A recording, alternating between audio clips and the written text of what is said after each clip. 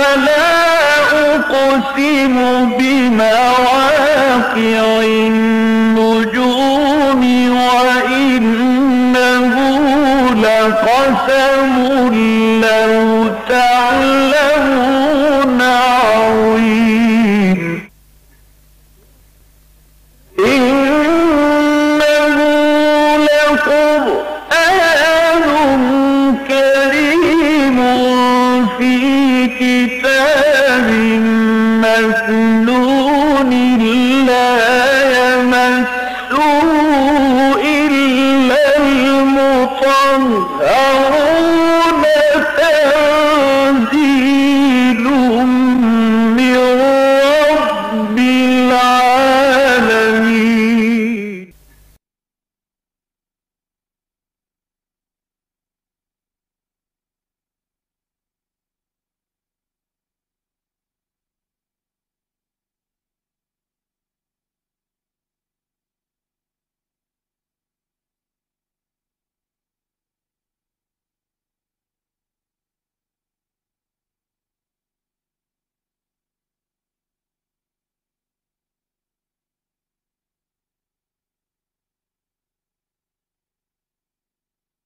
اما بعد فاعوذ باللہ من الشیطان الرجیم بسم اللہ الرحمن الرحیم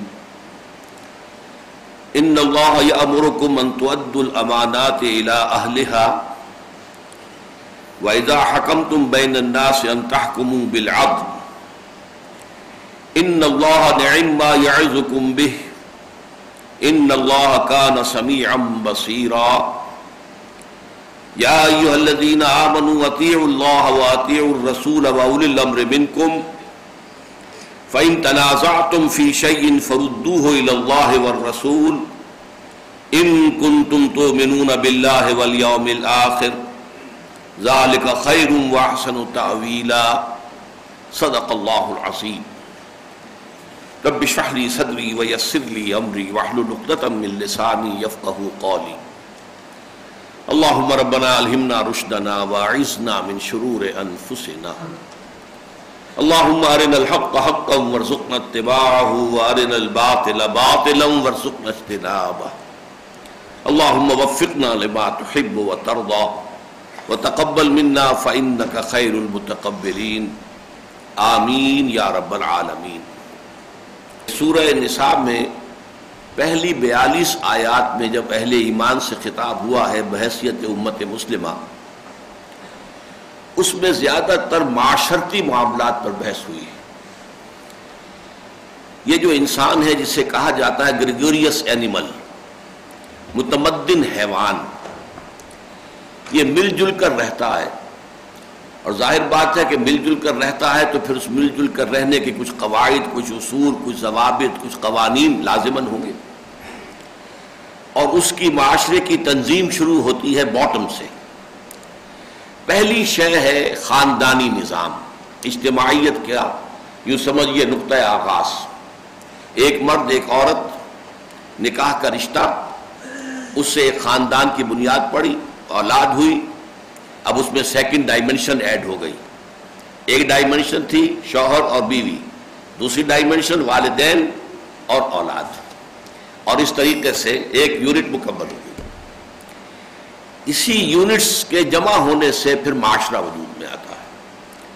تو آپ نے دیکھا کہ جہاں تک آئلی قوانین کا تعلق ہے، فیملی لاس، وہ نہایت تفصیل کے ساتھ سورہ بقرہ میں آ گئے، کیونکہ پہلا قدم وہی ہے۔ معاشرے کی تنظیم کے لیے جو ابتدائی قدم ہے وہ خاندانی نظام، اس کو شاہ ولی اللہ دہلوی رحمۃ اللہ علیہ نے تدبیر منزل، یہ اصطلاح اس کے لیے استعمال کی ہے۔ منزل گھر ہے جو آپ کا نزول کی جگہ ہے، تو اس کی تدبیر کیسے ہو، اس کے معاملات کو کیسے چلایا جائے، وہ معاملہ ٹھیک ہوگا تو باقی معاشرہ بھی ٹھیک ہوگا۔ خاندانی نظام ٹیڑھا ہو جائے گا تو پورا معاشرہ ٹیڑھا ہو جائے گا۔ خشت اول چونہد بیمار کچ تاثریہ بھی روت دیوار کچ۔ اس اعتبار سے ہم دیکھتے ہیں کہ وہی نیچرل ترتیب قرآن نے منحوس رکھی کہ آئلی قوانین کئی رکوعوں پر مشتمل سورہ بقرہ میں آ چکے ہیں۔ اب یہ جو خاندان مل کر معاشرہ بناتے ہیں، اس معاشرے میں اب کیا کیا چیزیں سامنے آنی چاہیے، یہ ہم نے دیکھا۔ 42 آیات جو ہیں ان میں بعض مواقع پر تو بہت ہی حکمت کے موتی، بہت بڑے بڑے ہیرے، جیسے مثلاً آخری جو 2 آیات 41 اور 42 شہادت علی الناس، جس پر بڑی تفصیل سے گفتگو ہو چکی ہے، اس کا جو منظر آخرت میں ہوگا میدان حشر میں، اس کا نقشہ کھینچا گیا۔ اسی طرح ایک اور حکمت کا ہیرا جو آیا تھا وہ تھا توبہ کے بارے میں، انما التوبۃ علی اللہ للذین یعملون السوء بجہالۃ ثم یتوبون من قریب، یہ بھی توبہ کے بارے میں بہت ہی اہم۔ پھر یہ کہ خاندانی نظام، کن رشتوں میں نکاح مناکحت نہیں ہو سکتی، شادی نہیں ہو سکتی، محرمات ابدیہ۔ پھر جو غلط کام چلے آ رہے تھے، عورتوں کو بھی وراثت کی طرح مال سمجھ لینا، بھیڑ بکریوں کی طرح، اور اپنی سوتیلی ماؤں کو اپنے گھروں میں بیویوں کی حیثیت سے ڈال لینا، ان سب کی نفی کی گئی۔ ساری گندگیاں جو ہیں، آلائشیں جو جاہلیت کے دور میں تھی، ان کو ختم کیا گیا۔ پھر خاص طور پر جو کمزور طبقہ اور وہ ہے یتیموں کا، ان کے حقوق، اور اس کے لیے بڑی شدت کے ساتھ، تکرار کے ساتھ، بڑے ایمفیسس کے ساتھ قرآن مجید میں بیان آیا۔ پھر ایک بہت بڑا مسئلہ ہے وراثت کا، وراثت کے قوانین آئے۔ اسی طریقے سے سیکس ڈسپلن، اور اس میں اگر کوئی غلط کام ہو رہا ہو تو اس کے لیے ابتدائی اقدامات آئے۔ تو یہ ساری چیزیں جو ہے، یہ در حقیقت جو سیکنڈ لیول ہے انسانی سوسائٹی کی تنظیم میں، اس میں معاشرتی جو مسائل ہیں ان سے بحث کرنے والی۔ جب ایک قوم، ایک ملت، ایک حکومت، ایک ریاست جب وجود میں آتی ہے، یہ ہائیسٹ فارم ہے انسانی تمدن کی، آرگنائزیشن اور تنظیم کی۔ اس کے ضمن میں یہ 2 آیات نہایت پروفاؤنڈ اور بہت اہم ہیں۔ ایک بات اصولی اعتبار سے آپ حضرات پر پہلے بھی واضح ہوگی، ذہن میں اس کو تازہ کر لیجئے۔ ہمیں معلوم ہے قرآن مجید میں ایسے کوئی چیپٹرز نہیں ہیں کہ اسلام کا سیاسی نظام یہ ہے، اسلام کا معاشی نظام یہ ہے، معاشرتی نظام یہ ہے، آئلی نظام یہ ہے، کہیں نہیں۔ قرآن مجید تو اپنی روانی کے اندر وہ چیزیں بیان کر دیتا ہے۔ اب یہ ہمارا کام ہے کہ ہم دیکھیں، سمجھیں، اخذ کریں۔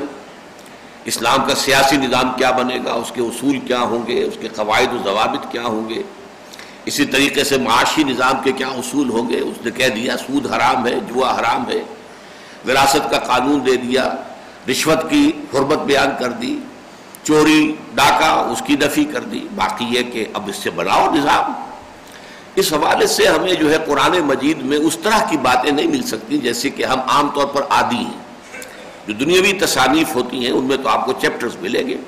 مثلا میری چھوٹی سی کتاب ہے خطبات خلافت، اس میں ایک خطبہ تو ہے اسینشلی خلافت کیا ہے، اور اس کے بعد پھر جو خطبات میں نے بیان کیا ہے کہ آج اگر خلافت راشدہ، خلافت علی منہاج النبوہ قائم ہوگی تو اس میں سیاسی اور دستوری ڈھانچہ کیا ہوگا، معاشی نظام کیا ہوگا، معاشرتی نظام کیا ہوگا۔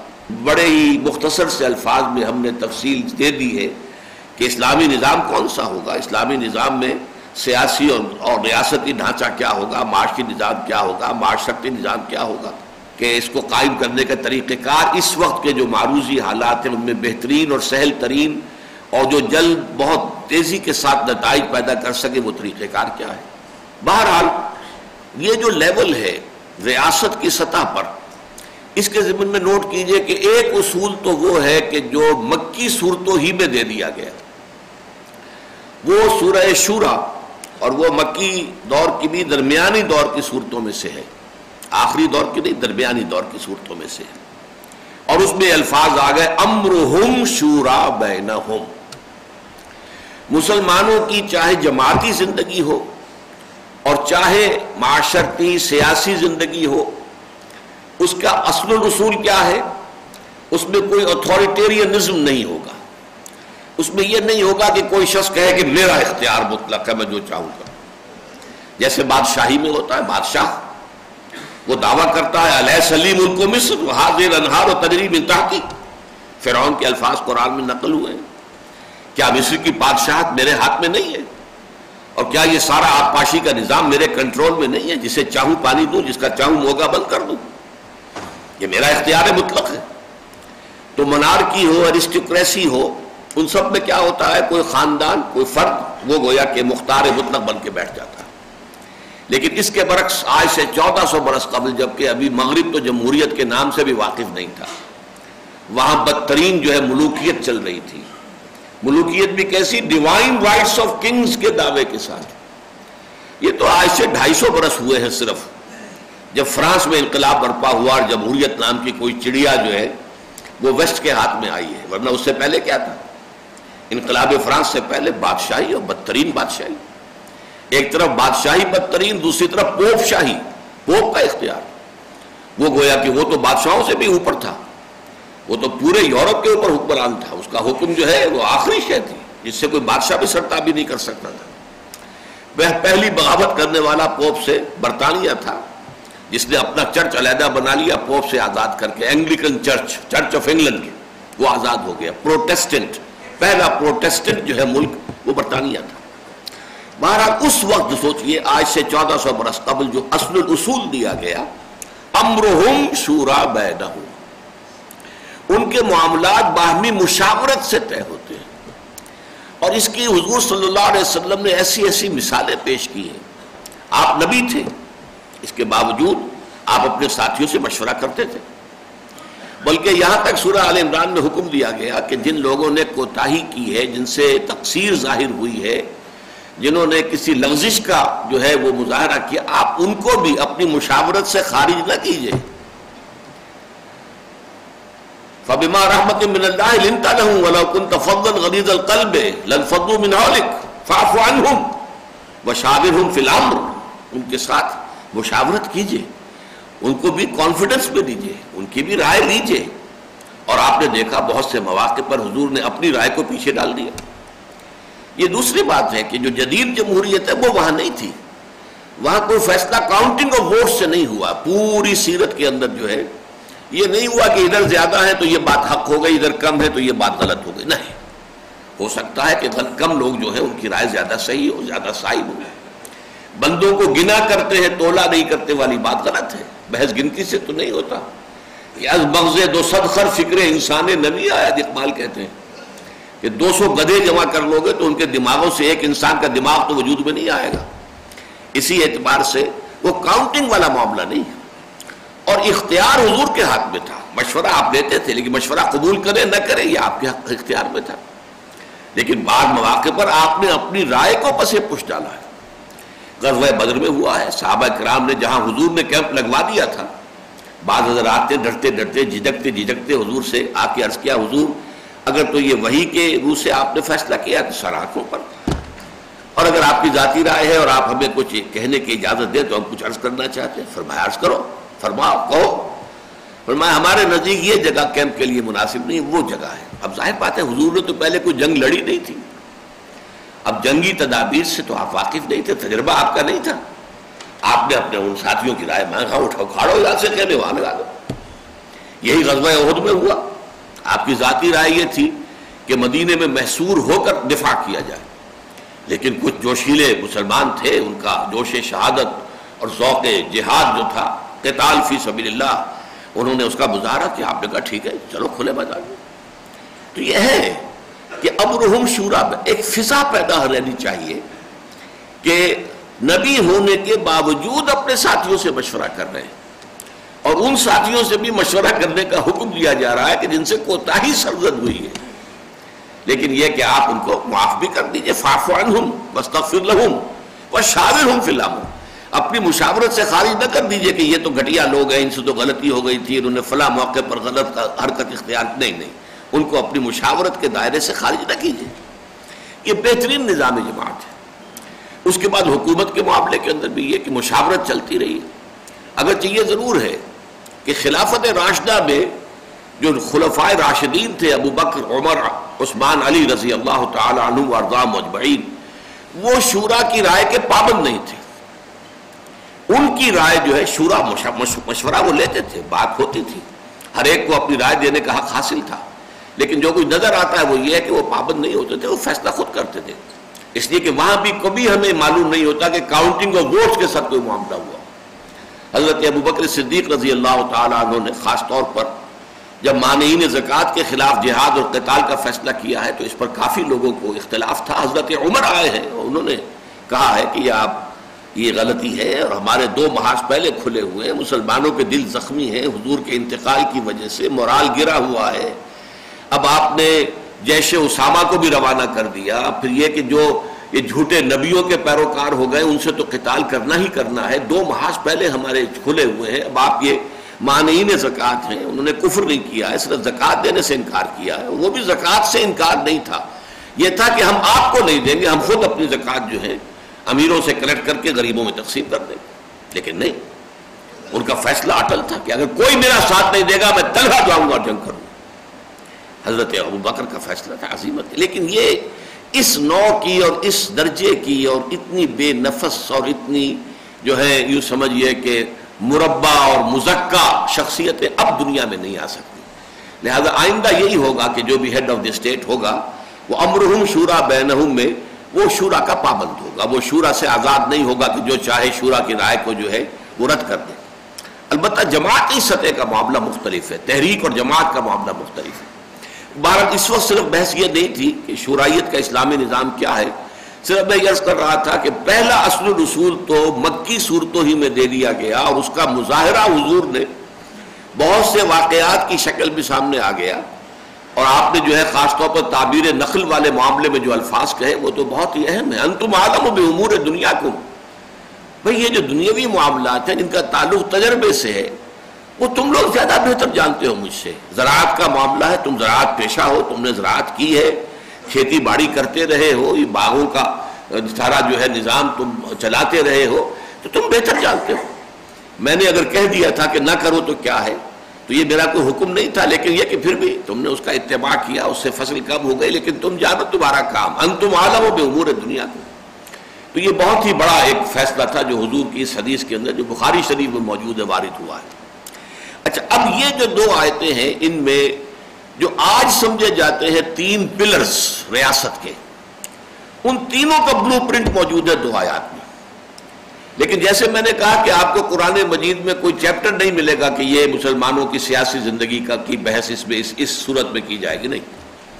اسی طرح یہاں انسٹیٹیوشنز کو نیم نہیں کیا گیا، نام نہیں دیے گئے، عنوان نہیں دیے گئے۔ لیکن آپ جان لیجئے آج انسٹیٹیوشنز کون سے مانے جاتے ہیں۔ نمبر 1 ایگزیکٹو ہے، جو بھی منتظمہ ہے، جو بھی اس ملک کے انتظام کو چلانے والا ایک حکومت کی مشینری ہے۔ ایک ہے لیجسلیچر، قانون سازی، ایک ہے عدلیہ۔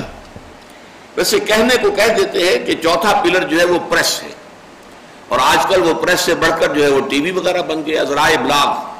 اس لیے کہ یہ ذرائع ابلاغ جو ہے یہ رائے عامہ کو بناتے ہیں، اس کو کسی رخ کے اوپر ڈال دیتے ہیں، جس طرح چاہے انہیں اندھا کر دے اور جس طرح چاہے غلط راستے پر انہیں لے جائے۔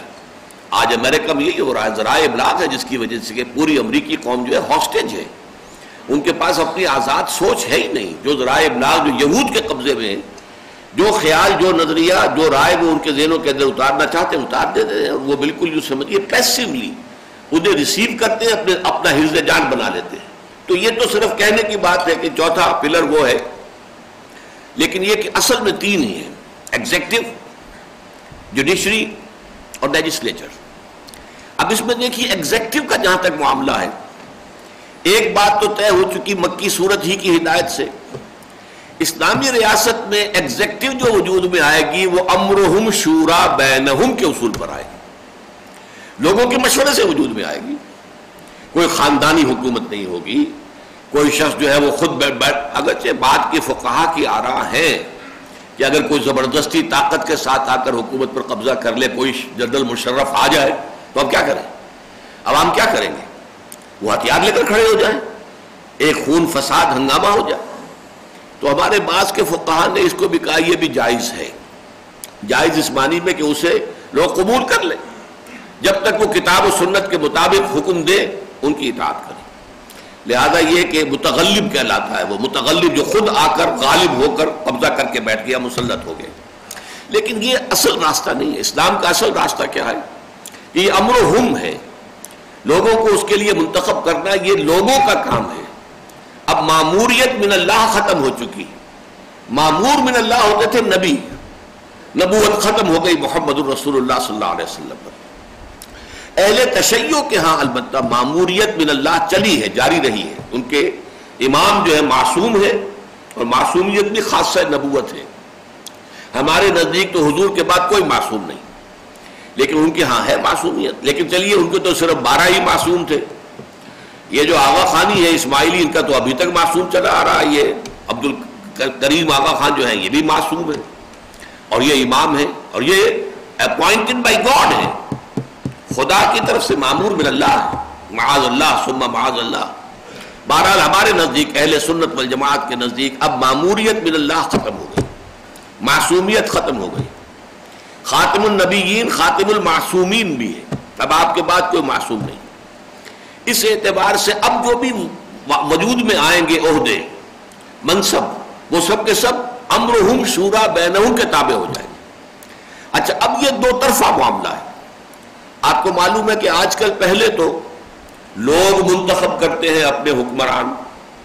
پارلیمانی نظام ہے تو پارلیمنٹ جو ہے منتخب ہو گئی، اس نے اپنا وزیر اعظم منتخب کر لیا. اور اگر صدارتی نظام ہے تو سیدھا صدر منتخب ہو گیا اور وہی جو ہے اب حاکم ہے. لیکن اس کے بعد وہ جو حاکم ہے وہ پھر اب بناتے ہیں نیچے ڈھانچہ. اس کے لیے گورنرز کون مقرر کیے جائیں گے، اور جو گورنمنٹ سروسز ہوں گی ان کے رولز کیا ہوں گے. پبلک سروس کمیشن جیسا کہ آپ کو معلوم ہے یہ ایک ادارہ ہے. مناصب کیسے دیے جائیں گے، ان دونوں کو کور کرنے کے لیے دیکھیے ایک جامع الفاظ آئے ہیں.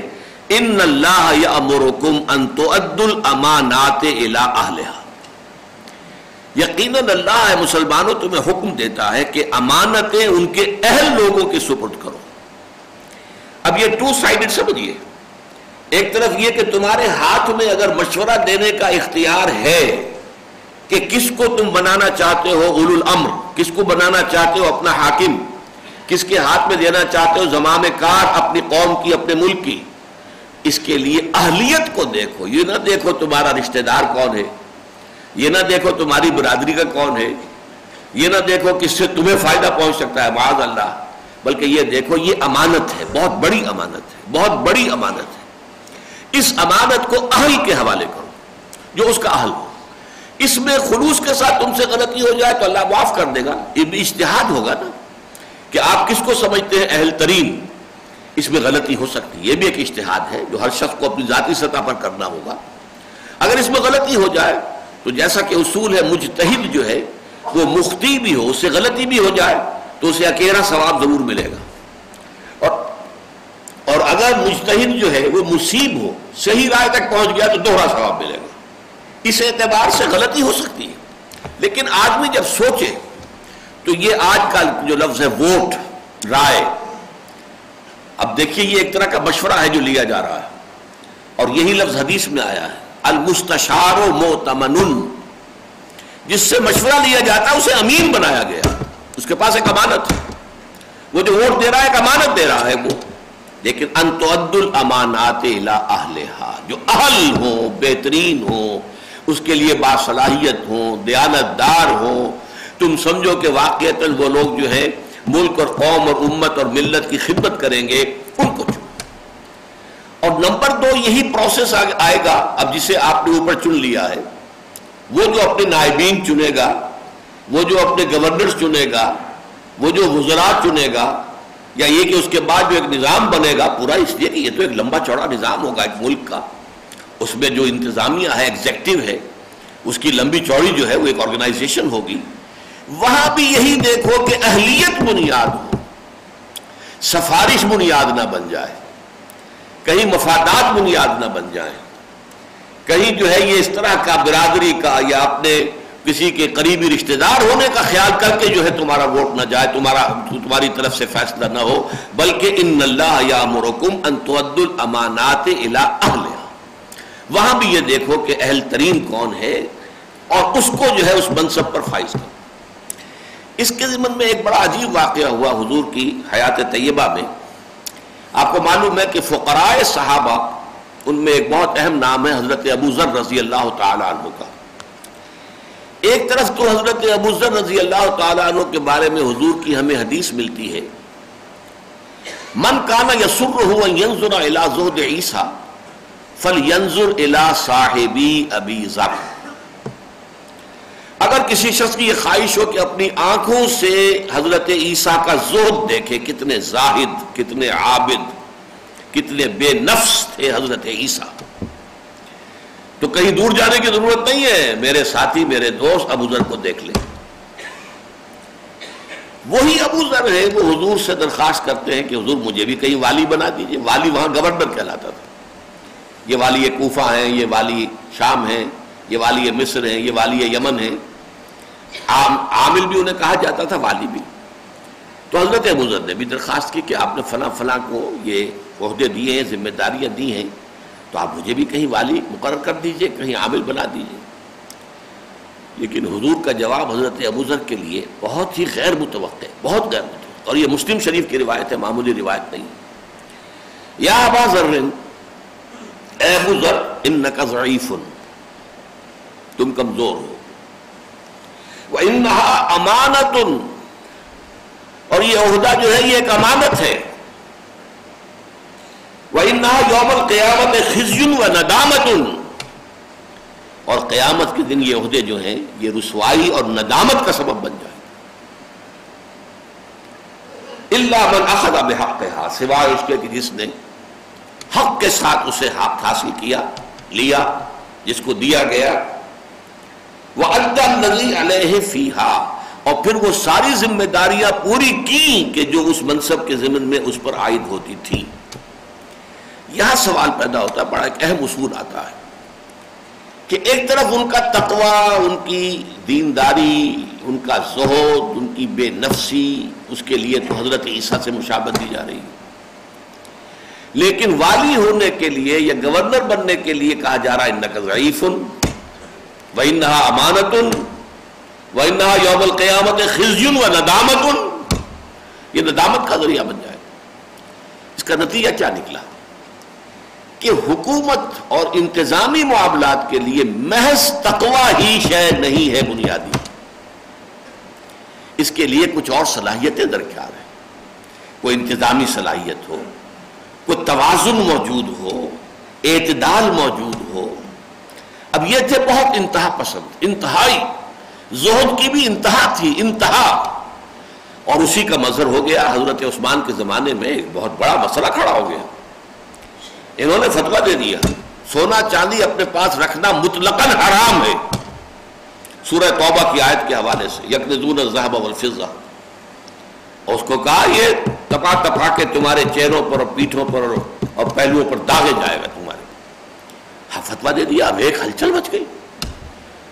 لہذا حضرت عثمان رضی اللہ تعالیٰ عنہ نے پہلے تو کہا کہ آپ نظر ثانی کریں، یہ مطلب نہیں ہے اس آیت کا، بلکہ اکثر فقہا کے نزدیک یہ ہے کہ سونا چاندی اگر آپ کے پاس ہے، آپ نے اس کی زکوٰۃ ادا کر دی ہے تو یہ کنز نہیں ہے، یہ تو اکثر فقہا کی رائے ہے۔ میری رائے ذرا مختلف ہے، یہ میں سورہ توبہ کے اپنے دورہ ترجمہ قرآن میں بھی بیان کیا کرتا ہوں، درس میں بھی آتا ہے، لیکن اس وقت میں اس کو بیان نہیں کر سکتا، میری رائے ذرا مختلف ہے۔ لیکن یہ ہے کہ ان کی انتہا پسندی کا نتیجہ یہ تھا کہ حضرت عثمان نے پھر انہیں حکم دیا کہ تم مدینہ چھوڑ کر چلے جاؤ، مدینہ سے باہر نکال دیے گئے۔ چنانچہ جا کر صحرا میں کسی جگہ انہوں نے کٹیا بنائی اور وہاں پر تھے، اور حال یہ ہے کہ جب انتقال ہو رہا تھا تو اپنی اہلیہ سے کہتے ہیں کہ میرے حبیب نے، حضور نے فرمایا تھا مسلمانوں تم اپنے گرد سانپ اور بچھو جمع کر لو گے، یعنی دنیاوی ساز و سامان تم جمع کرو گے، یہ ڈیکوریشن پیسز اور یہ چیزیں اور یہ فرنیچر اور یہ ساری چیز سانپ اور بچھو جمع کر لو۔ ہاں کہ میرے گرد بھی سانپ اور بچھو جمع ہو گئے۔ اس بیچاری نے کہا کون سا سانپ اور بچھو ہے؟ دیکھتے نہیں ہے وہ کٹورا پڑا ہوا ہے اور یہ چمٹا پڑا ہوا ہے، یہ پکڑی پڑی ہوئی ہے، یہی تو سانپ اور بچھو ہے۔ یہ تھی ان کی انتہا پسندی، زہد کا یہ عالم تھا۔ لہذا حضور نے ان کو ضعیف قرار دیا۔ تو یہاں سے ایک بہت موٹا اصول نکل رہا ہے کہ تقوی اور زہد جو ہے وہ واحد صلاحیت نہیں ہے۔ انتظامی معاملات کے لیے کوئی معاملہ فہمی، کوئی دور اندیشی، کوئی انسان شناسی، مردم شناسی، یہ جوہر ہو، اس شخص میں کیا ہے کیا نہیں ہے، اس میں کیا صلاحیت ہے کیا نہیں ہے، اس کی صلاحیت کو بہترین طریقے پر ہم کہاں استعمال کر سکتے ہیں، یہ تمام چیزیں اگر نہیں ہیں تو نہ جماعتی زندگی ٹھیک چلتی ہے، نہ حکومتی زندگی ٹھیک چلتی ہے۔ لہذا یہاں یہ اصول جو ہے خاص طور پر یہ حضرت ابو ذر رضی اللہ تعالیٰ عنہ کے حوالے سے میں نے کہا کہ اہلیت میں یقیناً تقویٰ سر فہرست تقویٰ ہی ہوگا، کیونکہ ذہانت ہے فطانت ہے تقویٰ نہیں ہے تو بیڑا غرق ہو جائے گا، پھر تو وہ ایول جینیس ہو جائے گا، وہ غلط جگہ پر استعمال کرے گا۔ لیکن یہ کہ محض تقویٰ نہیں، محض تدین نہیں، محض زہد نہیں، بلکہ اس کے ساتھ انتظامی صلاحیتیں، امور کا فہم اور دور اندیشی، معاملہ فہمی، انسان شناسی، یہ ساری چیزیں، اور اعتدال اپنی طبیعت کے اندر، اعتدال اپنی طبیعت میں اعتدال نہیں ہوگا تو نظام میں اعتدال نہیں ہوگا۔ بہرحال پہلا حکم تو ہمیں ملا ایگزیکٹو جو بھی مشینری ہے اس کے ضمن میں، کہ چاہے نیچے سے لوگ چن رہے ہوں اپنے حکمرانوں کو، اور چاہے وہ حکمران پھر بنا رہے ہوں ایک تنظیمی ڈھانچہ ملک کے نظام کے چلانے کے لیے، ان دونوں میں اصل شے جو فیصلہ کن ہونی چاہیے وہ یہ ہے کہ ان اللہ یامرکم ان تؤدوا الامانات الی اہلھا، کہ اللہ تعالیٰ تمہیں حکم دیتا ہے کہ امانتیں ان کے اہل لوگوں کے سپرد کر دو۔ دوسری بات، اب یہ دیکھیے عدلیہ کا تصور آ رہا ہے، کہیں عدلیہ کا لفظ نہیں آپ کو ملے گا، لیکن یہاں سے آپ اخذ کر سکتے ہیں۔ وَإِذَا حَكَمْتُمْ بَيْنَ النَّاسِ أَن تَحْكُمُوا بِالْعَدْلِ، اور جب تم لوگوں کے مابین فیصلہ کرنے کے لیے بیٹھو تو عدل کے ساتھ فیصلہ کرو، کوئی اور کرائیٹیریا نہیں ہونا چاہیے، کوئی مصلحت نہیں، کوئی طرفداری نہیں، جیسا کہ ہمیں معلوم ہے آگے چل کر بات آئے گی، کیونکہ منفی اور مثبت دونوں پہلوؤں سے قرآن مجید میں یہ بات آ گئی ہے۔ سورہ نساء میں آ جائے گی آگے آیت، یا ایھا الذین آمنوا کونوا قوامین بالقسط شہداء للہ ولو علی انفسکم او الوالدین والاقربین، اے ایمان والو عدل اور انصاف کے علمبردار بن کر پوری طاقت کے ساتھ کھڑے ہو جا، اللہ کے حق میں گواہی دینے والے، شہداء للہ، اللہ کے حق میں گواہی دینے والے، خواہ وہ بات تمہارے اپنے خلاف جا رہی ہو، خواہ تمہارے والدین کے خلاف جا رہی ہو، چاہے رشتہ داروں کے خلاف جا رہی ہو۔ اور اس کے برعکس کیا کہا گیا سورہ مائدہ کے اندر، یا ایھا الذین آمنوا کونوا قوامین للہ شہداء بالقسط ولا یجرمنکم شنآن قوم علی الا تعدلوا اعدلوا هو اقرب للتقوی، اہل ایمان تم کھڑے ہو جاؤ اللہ کے لیے پوری طاقت کے ساتھ اور عدل اور انصاف کی گواہی دینے والے بن کر، اور دیکھو کسی قوم کی دشمنی تمہیں اس پر آمادہ نہ کرنے کے عدل نہ کرو، چاہے اپنے ہوں ان کے خلاف بات جا رہی ہو عدل کے تقاضے کے تحت تو وہی بات کہو، اور چاہے دشمن ہو اس کے حق میں کوئی بات جا رہی ہو تو بات کہو۔ اسی لیے یہاں پر نوٹ کیجئے ان تحکموا بین الناس ہے، ہم کفار کا معاملہ بھی ہوا ہی ہے، آگے چل کر اسی صورت میں ذکر آ جائے گا کہ اگر جو ہے کوئی غیر مسلم ہے اور ایک مسلمان ہے، کوئی یہودی ہے اور ایک مسلمان ہے، ان کا جھگڑا ہو گیا، اب فیصلہ کس کے ہاتھ میں دیا جائے؟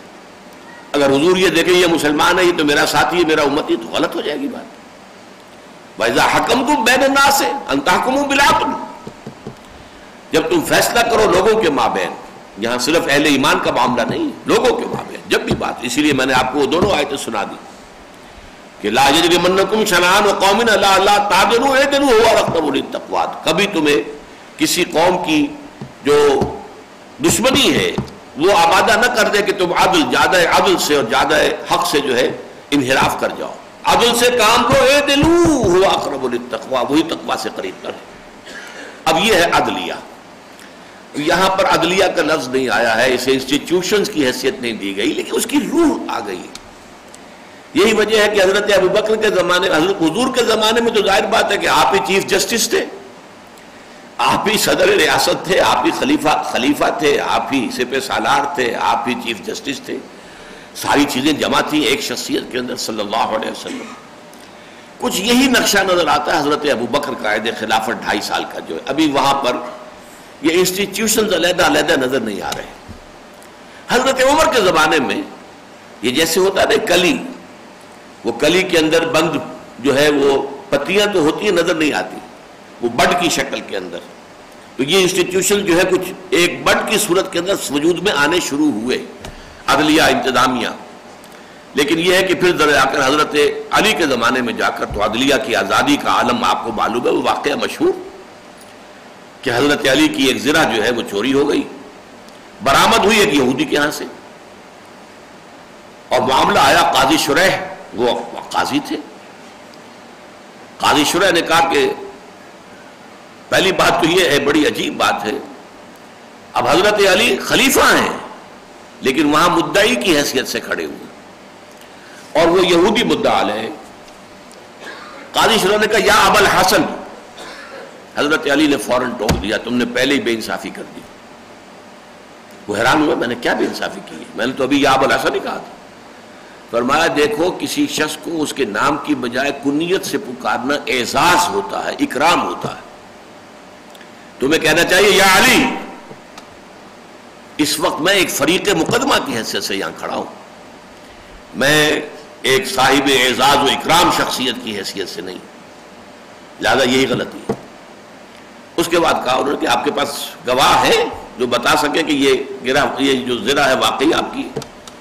کہاں میرا یہ بیٹا حسن موجود ہے اور میرا غلام ہے، نام میں بھول رہا ہوں۔ کہا نہیں، گواہی جو ہے بیٹے کی اور غلام کی قبول نہیں ہو سکتی، کوئی اور گواہ ہے تو پیش کیجیے۔ فرمایا اور تو کوئی نہیں، مقدمہ خارج۔ کس کا؟ خلیفۃ المسلمین امیر المومنین علی ابن ابی طالب، ان کا مقدمہ خارج۔ اور وہ یہودی اس پر ایمان لے آیا، اس نے کہا واقعتاً یہ چوری ہی کی ہے اور یہ میرے پاس ایک چور ہی نے لا کر فروخت کی تھی، اور وہ ایمان لے آیا۔ یہ حال تو عدلیہ کی آزادی کا یہ معاملہ جو ہے شروع ہو گیا تھا۔ اس کی بڑی بڑی اگرچہ ہمارے لیے ایسی مثالیں بھی دور ملوکیت میں ملتی ہیں کہ شرم سے سر جھک جاتے ہیں کہ جو بھی قاضی حضرات ہوتے تھے پھر وہ بادشاہوں کی مرضی پوری کرتے تھے، لیکن ایسی مثالیں بھی ملتی ہیں بہت کہ قاضی حضرات ڈٹ کر کھڑے ہو گئے بادشاہ کے مقابلے میں، اور بادشاہ کو وہ خلیفہ کہلاتے تھے نا بنو عباس کے، انہیں جو ہے جھکنا پڑا ہے اور قاضی کی بات ماننی پڑی۔ ایسی مثالیں بعد کے دور میں بھی، برے دور میں بھی قائم ہے، ہمارے پاس موجود ہے۔ بہرحال یہ دو باتیں آ گئیں، ایگزیکٹو اور جوڈیشری۔ وَإِذَا حَكَمْتُمْ بَيْنَ النَّاسِ أَن تَحْكُمُوا بِالْعَدْلِ إِنَّ اللَّهَ نِعِمَّ مَا يَعِظُكُم بِهِ۔ یہ بہت ہی اچھی باتیں ہیں جس کی کہ تمہارا رب تمہیں، اللہ تمہیں نصیحت کر رہا ہے۔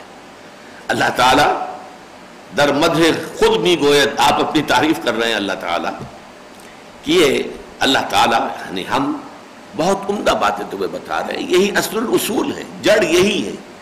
معاشرے کی صحت، اس کا صحت مند رہنا، اس کا صحیح رہنا، صحیح رخ پر چلنا، اس کے اصول تمہیں بتا رہے ہیں۔ بعد میں زمانہ آئے گا یہ انسٹیٹیوشن میں ڈھل جائیں گے یہ اصول، لیکن اصل اصول یہ ہے۔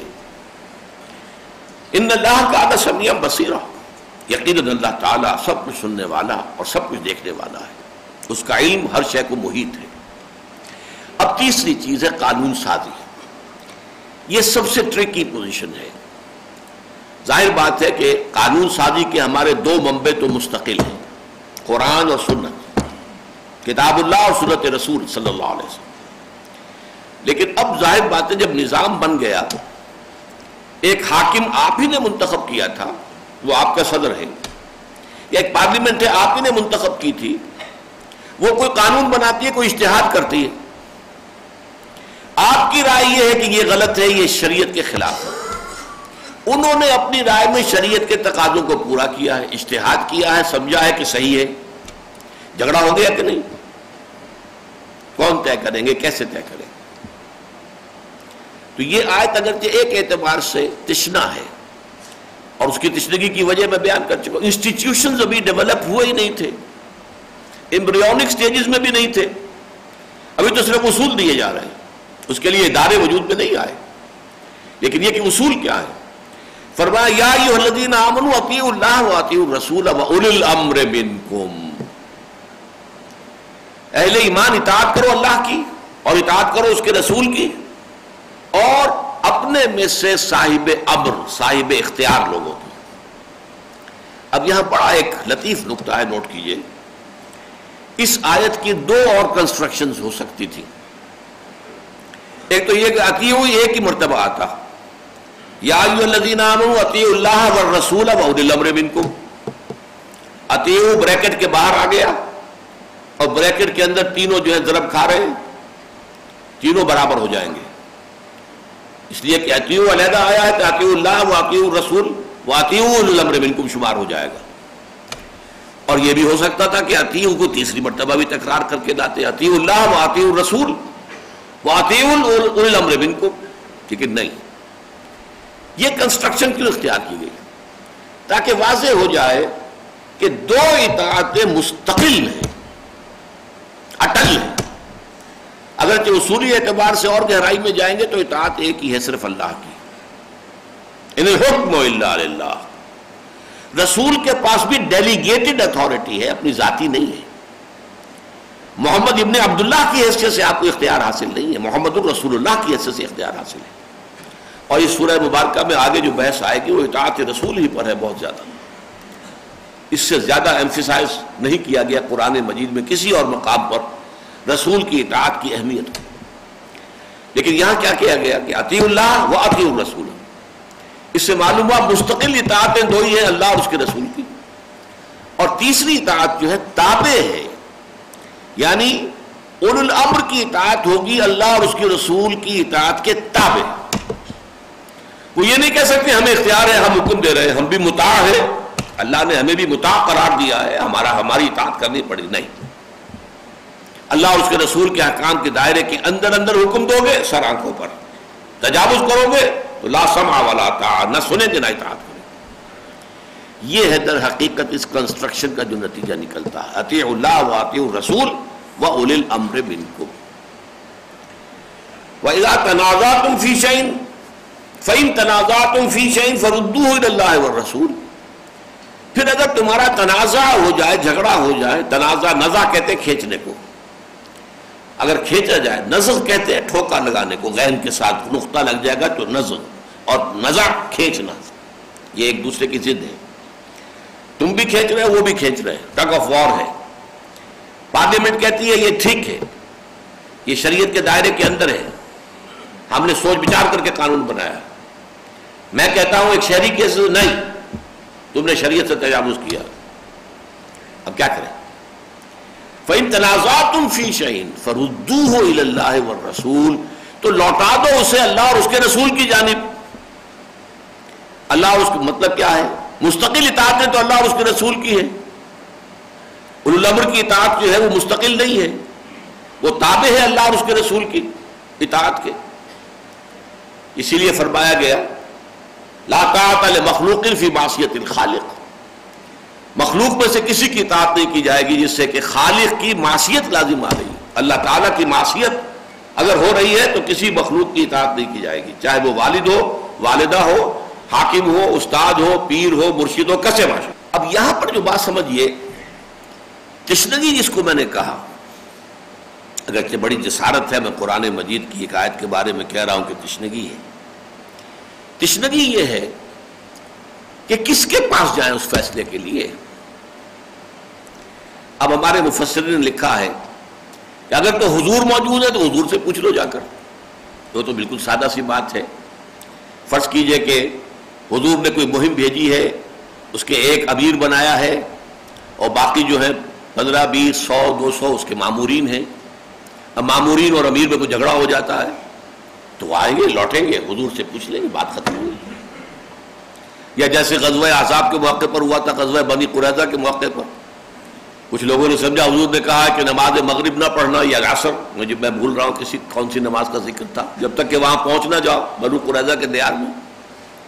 اب وہ جو درمیان میں بعض لوگوں کو ایسا محسوس ہوا کہ نماز تمہاری قضا ہو جائے گی، تو انہوں نے کہا حضور کے حکم کی علت اور حکمت کو سمجھو کہ انہوں نے جلدی آنے کی تاکید کے لیے یہ فرمایا، ورنہ یہ کہ ہم خامخواہ جو ہے اپنی نماز جو ہے ضائع کر لیں وہ ٹھیک نہیں. انہوں نے نماز پڑھ لی.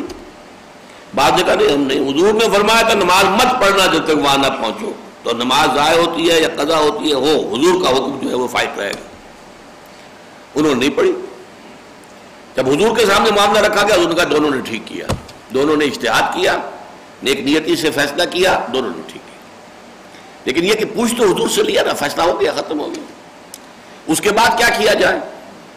تو ہمارے مفسرین لکھتے ہیں کہ پھر یہ کہ جو امت کے فقہا، علماء مفتی حضرات جو جاننے والے ہیں ان سے رجوع کیا جائے گا. وہ بتائیں گے کہ آیا یہ شریعت کے دائرے کے اندر ہے یا نہیں ہے.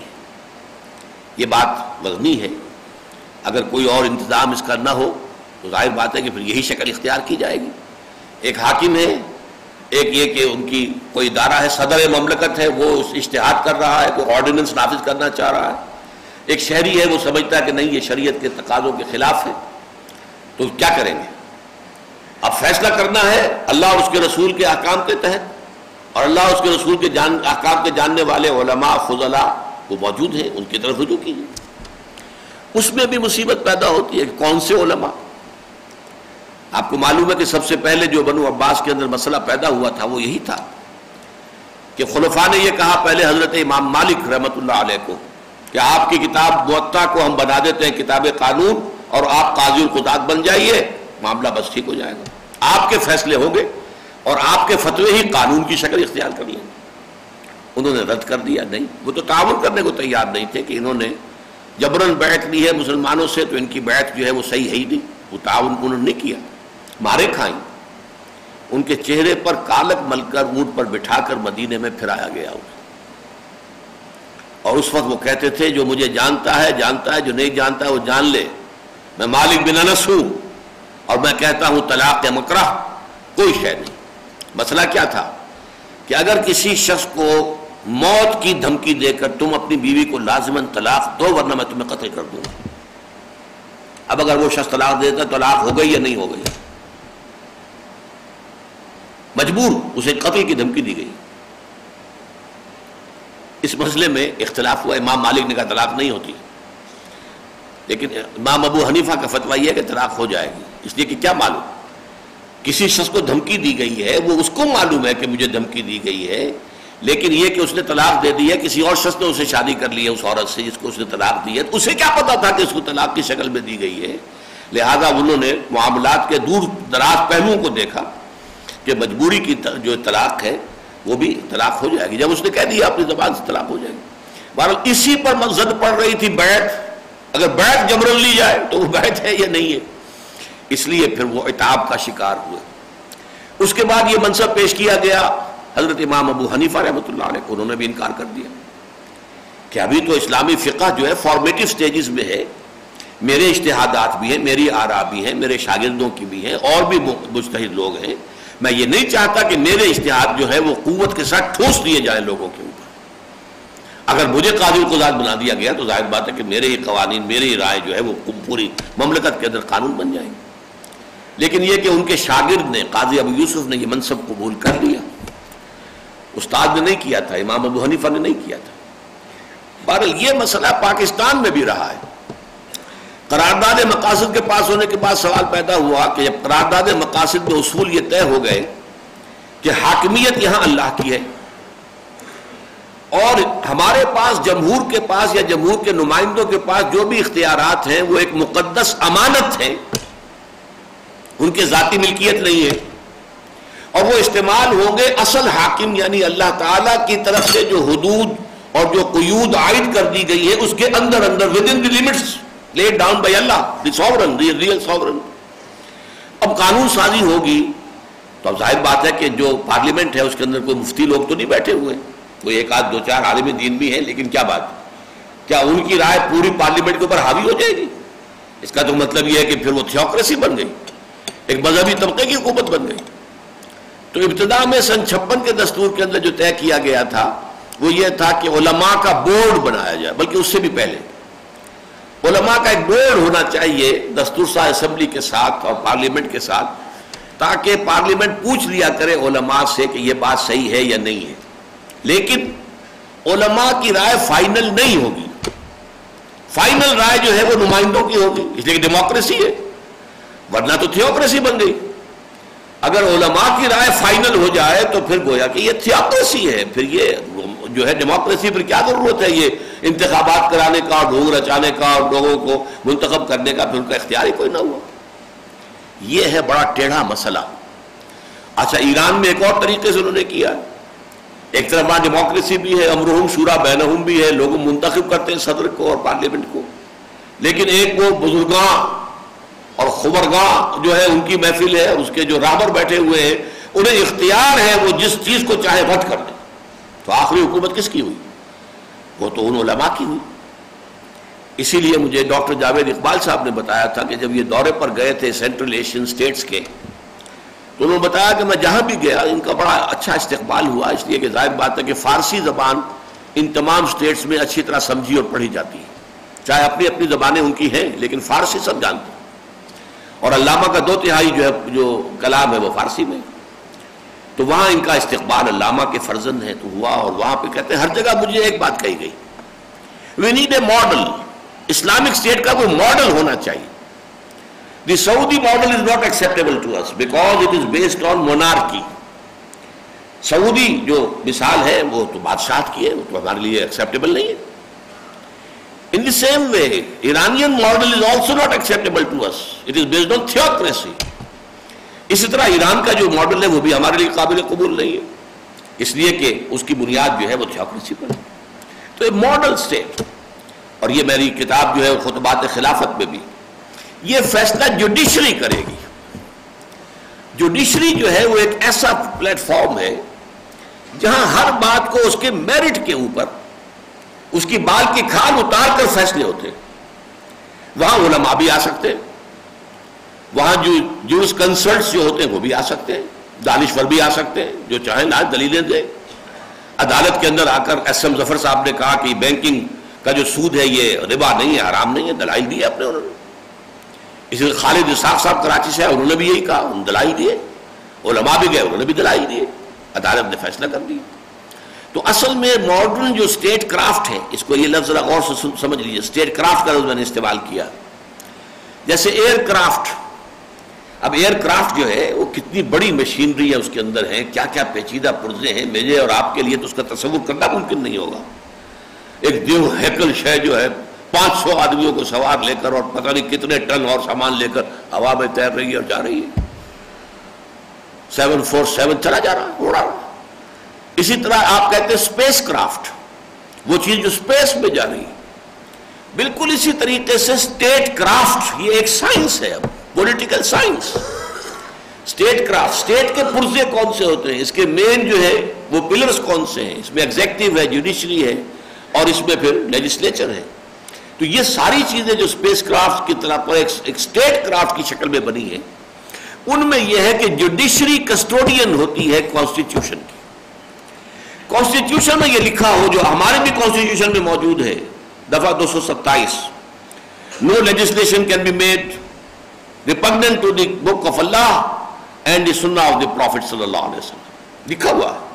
لیکن اسے کاؤنسل آف اسلامک آئیڈیالوجی کے ساتھ باندھ کر نتھی کر دیا گیا کہ کاؤنسل آف اسلامک آئیڈیالوجی اس میں رائے دیتی رہے گی، تبصرے کرتی رہے گی، جائزے لیتی رہے گی، اور اس کے بعد جو ہے بس آگے کہیں ذکر نہیں ہو ان کی سفارشات کا کیا حشر ہوگا، مانی جائیں گی نہیں مانی جائیں گی، کیا ہوگا، کچھ نہیں. لہذا کروڑوں روپیہ خرچ ہوا ہے کاؤنسل آف اسلامک آئیڈیالوجی پر. ان کی سفارشات کی فائلوں سے الماریاں بھر گئی ہیں، وزارت قانون کی بھی اور وزارت مالیات کی بھی، تمام وزارتوں کی، لیکن نتیجہ زیرو. لیکن اگر یہی فی الواقع امپلیمنٹ ہو جائے، no legislation can be done here repugnant to the Quran and the sunnah, اس لیے کہ دو چیزیں ہیں مستقل، اطیعوا اللہ و اطیعوا الرسول. اولی الامر منکم تیسرے نمبر پر ہے، تابع. اور یہ کہ کوئی شے ان کی، کوئی اقدام ان کا، کوئی آرڈیننس ان کا، کوئی فیصلہ ان کا، کوئی قانون جو انہوں نے بنایا ہے، آیا وہ کتاب و سنت کے منافی ہے یا نہیں، جوڈیشری کرے گی. اسی لیے میں نے ہمیشہ کہا کہ بہت صحیح سمت میں قدم اٹھایا تھا ضیاء الحق صاحب نے جب انہوں نے فیڈرل شریعت کورٹ قائم کی. لیکن بدقسمتی ہماری بھی اور اس شخص کی خود اپنی بدقسمتی، اس فیڈرل شریعت کورٹ کو 2 ہتکڑیاں پہنا دی، 2 بیڑیاں اس کے پاؤں میں ڈال دی، اسے بالکل غیر مؤثر کر دیا. جیسے دفعہ 227 جو ہے وہ غیر مؤثر، اسے نتھی کر دیا گیا کاؤنسل آف اسلامک آئیڈیالوجی کے ساتھ. ایسے ہی فیڈرل شریعت کورٹ غیر مؤثر، دستور پاکستان تمہارے دائرہ کار سے خارج، جوڈیشل پروسیجرل لاز تمہارے دائرہ قانون سے خارج، مسلم فیملی لاز تمہارے دائرہ قانون سے خارج، مالیاتی تمام قوانین بھی 10 سال تک تمہارے دائرہ کار سے خارج. وہ 10 سال کی مدت پوری ہو گئی تو وہ ایک ہتھکڑی کھل گئی تو فیڈرل شریعت کورٹ نے جو ہے فیصلہ دے دیا کہ بینک کی انٹرسٹ، کمرشل انٹرسٹ بھی ربا ہے اور حرام ہے. لیکن اس کا بھی جو حشر ہوا ہے 10 سال تو ہو چکے، 11 سال، اس کی امپلیمنٹیشن کی کوئی نوبت ابھی تک نہیں آئی، نیت نہیں، ارادہ نہیں. بہرحال یہ طریقہ ہے. اللہ اور اس کے رسول کی اطاعت ہے مستقل، اور اولو الامر جو بھی ہو، اولو الامر جو ہے تھانے دار بھی ہے، اولو الامر ڈپٹی کمشنر بھی ہے ایک دائرے کے اندر، اولو الامر جو ہے کمشنر بھی ہے، اولو الامر جو ہے کوئی صوبے کا وزیر اعظم بھی ہے، گورنر بھی ہے، پھر ٹاپ کے اوپر وزیر اعظم بھی ہے یا صدر بھی ہے، کوئی بھی ہو اولو الامر، ان سب کی اطاعت جو ہے وہ تابع ہے اللہ اور اس کے رسول کی اطاعت کے. اور اگر کہیں اختلاف ہو جائے تو فیصلہ جو ہے اللہ اور اس کے رسول کے احکام کی روشنی میں جوڈیشری کرے گی، کیونکہ یہاں پر اس کا تذکرہ موجود نہیں ہے. اور اس کی وجہ کیا ہے؟ میں آپ سے عرض کر چکا ہوں شروع میں کہ چونکہ یہ انسٹیٹیوشنز ابھی ڈیولپڈ نہیں تھے، موجود نہیں تھے. یہ انسٹیٹیوشن تو ابھی چند 100 برس ہوئے ہیں کہ نوع انسانی نے بڑی چھلانگ لگائی ہے، اور اسٹیٹ کرافٹ جو ہے واقعتاً وہ اب ایک بہت بڑی سائنس، پولیٹیکل سائنس بن کر سامنے آئی ہے، اور اس کے ذریعے سے جو ہے ان امور پر فیصلے ہوتے ہیں اور طے کیے جاتے ہیں. اب 2 نظام ہیں دنیا کے اندر، یا پارلیمانی نظام ہے اور یا صدارتی نظام ہے. صدارتی نظام اسلام کی روح کے قریب تر ہے اور معقول تر ہے، زیادہ لاجیکل ہے، زیادہ صحیح ہے. اس میں یہ مسئلہ ہی نہیں آتا کہ اختیارات کی تقسیم کیسے ہو، صدر کے پاس زیادہ اختیار ہو یا وزیر اعظم کے پاس ہو. ہوتا کیا ہے، یا وزیر اعظم بھی آل ان آل ہو گیا، اور صدر جو ہے وہ فضل الہی صاحب جو ہوتے تھے ان کو رہا کرو کے ادارے جو ہیں وہ لکھے جاتے تھے اسلام آباد میں اور راول پنڈی میں، چودھری فضل الہی کو رہا کرو. اور یا پھر یہ ہے کہ وہ صدر جو ہے وہ ضیاء الحق صاحب ہو گئے، انہوں نے جب چاہا جنیجو صاحب کو اٹھا کے پھینک دیا. یہ اصل میں اس میں کوئی ایکویشن ہونی ممکن ہی نہیں. اصل شے وہی ہے کہ صدارتی نظام ہو، اور صدارتی نظام کے ساتھ یہ اصول چلے، اور اللہ اور اس کے رسول کی اطاعت جو ہے وہ تو مستقل، باقی جتنے بھی چیزیں ہیں وہ اس کے تابع ہوں گی، اور اس کا فیصلہ کہ آیا یہ اس دائرے کے اندر ہے یا نہیں جوڈیشری کرے گی.